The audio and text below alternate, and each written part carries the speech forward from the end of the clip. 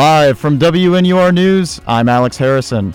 You're listening to the 6 o'clock news on WNUR 89.3 FM HD1, Evanston, Chicago. It's Monday, February 14th, 2022. Tonight on WNUR News, a conversation with 2020 presidential candidate Marianne Williamson, a deep dive on why romantic movies are so effective and compelling, and Northwestern gamers make time for the Valorant grind. Those stories and more coming up now on WNUR News at 6. Thanks for tuning in on this lovely Valentine's Day evening. We're wishing you and yours a low-stress time as we enter Week 7. In Campus Local tonight, 2020 presidential candidate Marianne Williamson visited Northwestern last Thursday, speaking at a town hall hosted by NU Political Union. Reporters Helen Bradshaw and Nick Song interviewed Williamson before the event, discussing war, ideology, higher education, and more. Here are the first 10 minutes of that interview. The full interview originally aired on Thursday, February 10th, 2022. Okay, so to begin, you've said before that your father took you to Vietnam as a child to see the realities of war and really introduce you to that. What do you remember when you went there? What do you remember seeing and feeling, and how did that impact you? When I was in the 7th grade, I came home from dinner one night and I said that my teacher had taught us the domino theory. And that was the idea that if we didn't fight in Vietnam, if we didn't fight the communists in Vietnam and stop it there, then all of Southeast Asia would be overrun and one day we would be fighting on the shores of Hawaii. And my father jumped up and said, Sophie Ann, or sweetheart as he often called her, get the visas, we're going to Saigon. And he started his rant about how the military-industrial complex was not going to eat his children's brains. My parents were international travelers.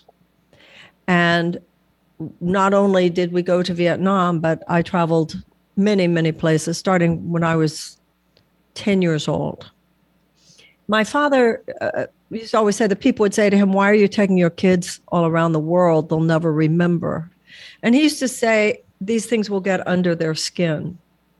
And it's really true. I'm a different person, I think, than I would have been had I not only traveled to all those places, but particularly as a child. You know, Americans do tend to be very under-traveled. And as a consequence, we are vulnerable to propaganda that I don't think people in other places are as vulnerable to, because other countries are close. Other countries aren't some distant, far-off land. I mean, obviously, we have Canada and Mexico, but just having Canada and Mexico on your northern and southern border does not of itself give you a large sense of the global community. For sure. And, you know, I guess we're wondering, obviously going to Vietnam at any point in history is going to change how you view the U.S. What was it like going back to, you said you were in the 7th grade, so going back to middle school or high school in the U.S. after seeing the realities of war, as you put it? Well, on one hand, you knew fewer people at that time, a kid growing up in school, who was likely to have traveled on their summer vacations as we did. But on the other hand, in a weird way, it was a more open society in those days. People didn't jump to conclusions about where you had been and what you had done because people didn't jump to conclusions about every little thing the way they do today. So I think people at that time were like, oh, wow, tell us what it was like. You know, this was 1965. We were just at the beginning of what would become the gargantuan anti-war protest movement of that time. I was 15. Was I 15? No, I was 13. By the time I was 16, 17, 18, 19, full-on anti-war protests, et cetera. which I think I would have been part of even if I had not made that journey. I think the larger point for me is that trip was indicative of my father's sensibility in the home I grew up in, which was not only very international in perspective, but also in all ways emphatic that the human experiences of people mattered and must always be considered behind the mask of official political propaganda, whether it was people in the other side of the world or on the other side of town. My father was an immigration lawyer. So I grew up in a home of profound humanitarian sensibility. And, I think I tweeted the other day, my father used to wake up in the morning, he'd walk around the house, beat the system, kids, beat the system, kids. And I think I was 50 years old before I realized how not kidding my father was. He had grown up in poverty. A lot of people in his generation did because they'd been through the Depression. He grew up in real poverty. And I remember sometimes we would be somewhere and he would point out someone, a janitor, someone cleaning up an office building, someone we saw on a corner, and he would make us stop. He'd say, see that kid? See that woman or see that man? And he'd say, she has a hard life. Well, he has a hard life. He did not want us to not notice. There is a play that was written by Arthur Miller, Death of a Salesman. And one of the famous lines is when Linda, Willie Loman's wife, says to her sons about their father, attention must be paid. You must always pay attention to what human beings are going through.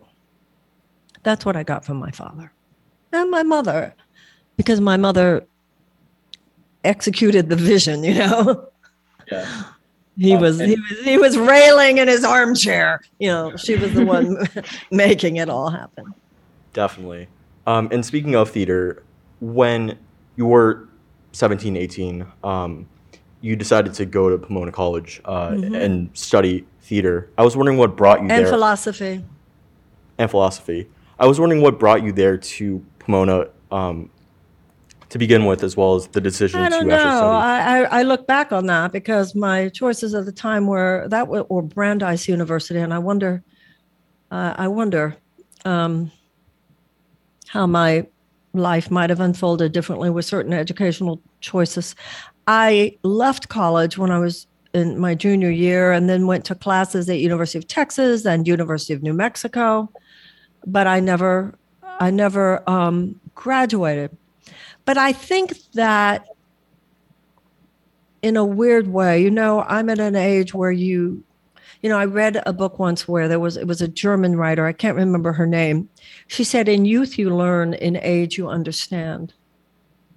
And I think that I have learned as much from my successes as from my failures. And I've learned as much from things. I've learned from everything. I think the only failure in life is what you fail to learn from. And I grew up how can I put this? My not graduating from college, and I'm certainly not bragging about it, and I'm certainly not suggesting it. So kids, stay in school.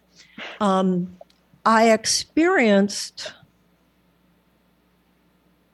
a level of outcast, a level of feeling a failure that I don't think I would have otherwise experienced.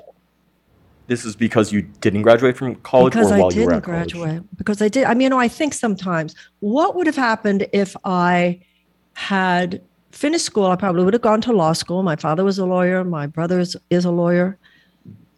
And I think about what my life would have been, but I don't think I would have had the career that I have had. But once again, that's not in any way to say that's a reason to drop out of college, guys. I'm just saying I realized some things happened in my life because I fell off the bridge, because I fell out of something. I realize that, there's a saying in spirit, in religion, there is no spot where God is not. Wherever we are, there are things to be learned and things to be gained. You can find the full interview with Marianne Williamson on our website, wnur.news. On to arts and entertainment. On this Valentine's Day, you might find yourself watching a classic romantic movie to get yourself in the spirit. But what makes these films so compelling? Reporter Catherine Odom talked with romance movie aficionados, a student filmmaker, and a relationship expert to get to the bottom of why we love watching love. This story originally aired on Friday, February 4th, 2022.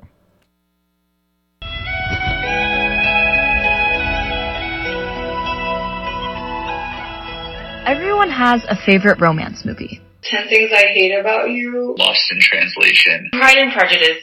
When Harry Met Sally. Love and Basketball. Friends with Benefits. Whether you watch them with your best friend, your significant other, or all by yourself, romances and romantic comedies have a special power to make us laugh, cry, and imagine our crush standing outside our window with a boombox. WNUR's arts and entertainment editor, Maria Camaño, said she watches romance movies religiously with her roommates. I'm like a hopeless romantic. You'll always have Paris. You complete me. I wish I'd done everything on earth with you. These iconic lines have filled the dreams of generations of romantics just like Camaño. One of Camaño's roommates, Natalia Camino, said she likes watching romances with her roommates because they all have different opinions and preferences. We all have very varied taste when it comes to men or just like romance in general. Yeah. And so watching rom-coms together is always entertaining because we'll have different takes. Camaño's other roommate, Amina Al-Masri, said that she loves the enduring power of classic romances. There are themes in love and in those love stories that are still important to modern audiences, and that's why they still elicit such an emotional reaction. But what is it that makes stories of love so timeless and universal? Part of it is living vicariously through characters, which is, I think, why a lot of people enjoy watching rom-coms. That's Kobe Resnick, a sophomore radio, television, and film major and filmmaker. Resnick is the cinematographer for an upcoming student-produced film with a romantic storyline. Dr. Alexandra Solomon, a CESP professor, licensed clinical psychologist, and the host of the Reimagining Love podcast, said it's in our nature to be drawn to romance in the movies we watch. We're hardwired to be social creatures, so we are, our default setting is to be fascinated by relationships, especially romantic relationships. We are sort of organically voyeuristic about other people's love stories. Solomon herself said she enjoys watching romance on screen and even uses it as a teaching aid in her class, Marriage 101. Story of Us with Bruce Willis and Michelle Pfeiffer. Good Will Hunting, Matt Damon and Minnie Driver. Those are the two that are on the top of my head. And we would use a movie clip to demonstrate a concept in action. I want to hear you say that you don't love me. Because if you say that, then I won't call you. Solomon used that clip from Good Will Hunting to teach about how trauma can impact our relationships. She said there can be a downside to on-screen romance, though. They put us at risk of feeling confused by our own struggles in relationships because there's no way of avoiding comparing our own love stories to the rom-com love story. Solomon said she also wishes there were more representation in romance movies so that more people can see themselves in these stories. When there's an absence of, for example, queer love stories, it makes it really difficult then for somebody to say, I deserve this, I am entitled to this is something that's for me, right? That's why representation matters so much. Romance movies can also perpetuate unrealistic expectations and stereotypes for romantic relationships. Resnick said his team is actively working to combat these pitfalls in his upcoming film. The expectations that men have in movies, which is like they have to play the stoic, like quiet, mysterious figure. I think like women are generally not realistic characters in most rom-coms. Or they're not people, they're pretty two-dimensional. Resnick added that he appreciates when a rom-com breaks norms and avoids cliché. But sometimes, he admitted, even the cheesiest rom-coms can just make us laugh and feel good. I was like, why am I even listening to you to begin with? You're a virgin who can't drive. That's a clip from my all-time favorite rom-com, Clueless. I've watched it at countless sleepovers over the years. For me, the power of Clueless is not in Alicia Silverstone's yellow plaid outfit, or the slightly questionable storyline where she ends up with her stepbrother. It's in spending time with friends and bonding through an inherently human experience.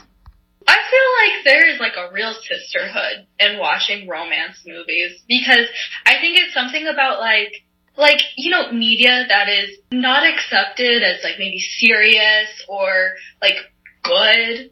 People are like, oh, it's so trashy, it's corny, it's cringy, but like, you know, it's fun. So near, far, wherever you are, I hope you find some time to enjoy a romance movie this Valentine's Day. Catherine Odom, WNUR News.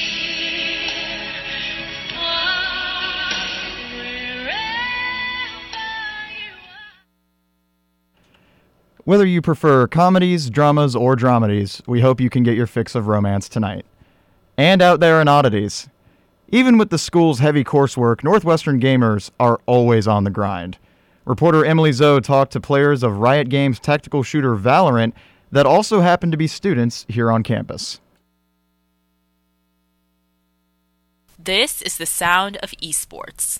Mame as well, so the operator's out of the picture. Caboose. Oh, no! Caboose! Oh, my God! That's insane! Oh, my God. A quick triple from Caboose. But what does esports sound like here at Northwestern? Today, I talked to some players/students of the tactical shooter game Valorant about the vibrant esports community we have on campus, as well as their thoughts on the current state of the game at large.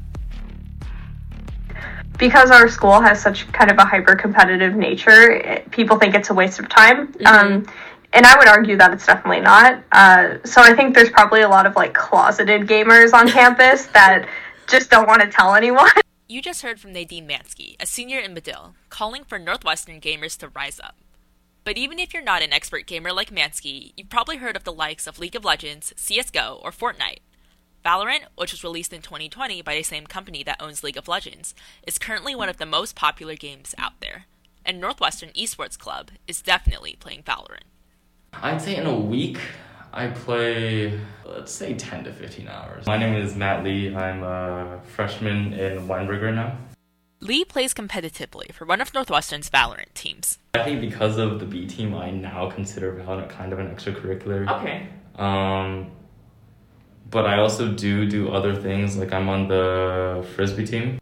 Edison Tan, another freshman in Weinberg, agrees. It's actually been really interesting treating something that I've had as a pastime, more as an extracurricular, like having set meeting times, practices, scrimmages, that type of stuff.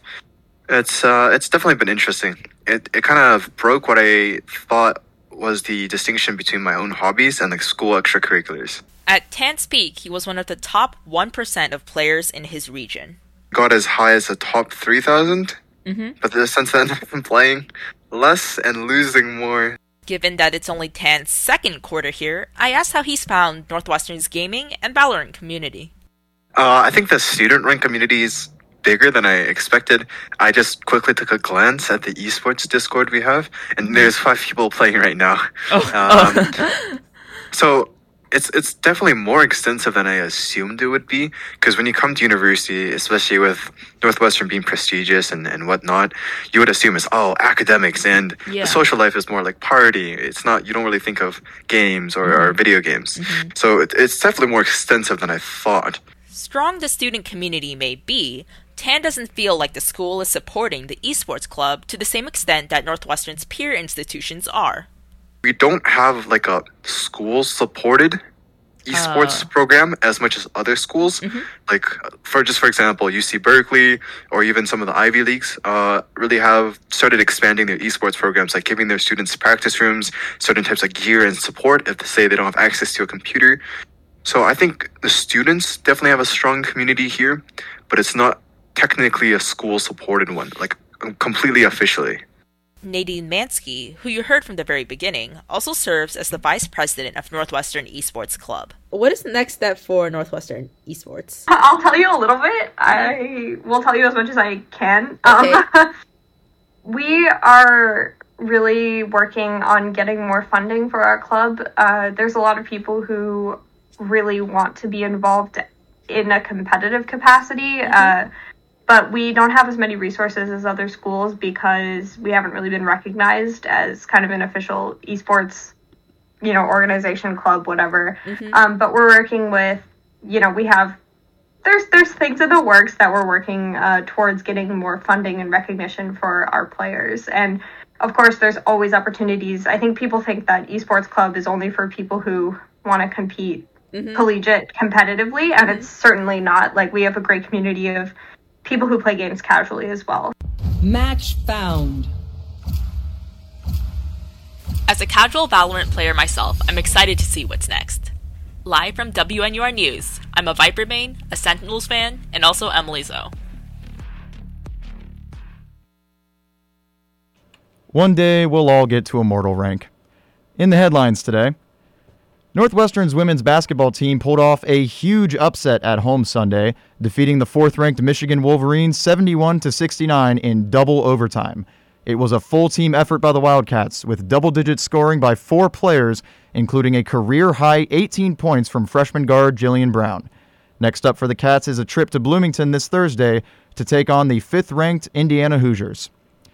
In other sports news, Super Bowl 56 was played Sunday night at SoFi Stadium in Los Angeles.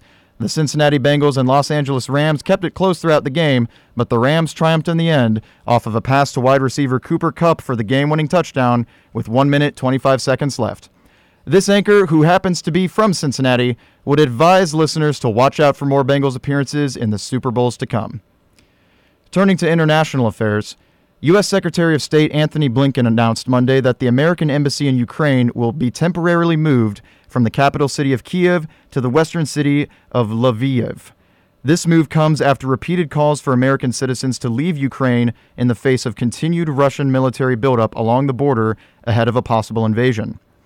Ukrainian President Volodymyr Zelensky also announced Monday that his administration believes a Russian attack will occur this Wednesday, February 16th. On Wall Street today, stocks took minor losses across the board. The Dow Jones dropped 172 points, finishing at 34,566. The Nasdaq lost about 1/4 of a point, staying at 13,791. And the S&P 500 fell 17 points, down to 4,402. Taking a look at the weather, the cold snap will continue tonight with a low of 21 degrees, cloudy skies, and light winds. But heading into Tuesday, temperatures will get just above freezing with a high of 38 and a low of 35.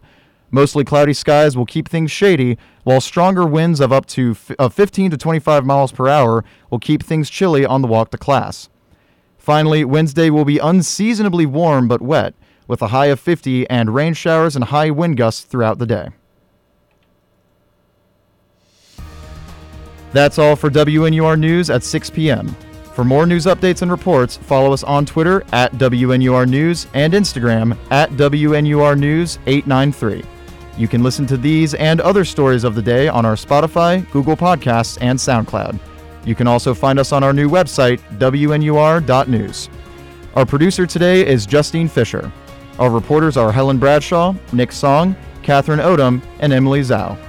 I'm Alex Harrison. From all of us here at WNUR News, thanks for listening. Catch our next show this Wednesday, February 16th at 6 p.m. Now, back to scheduled programming.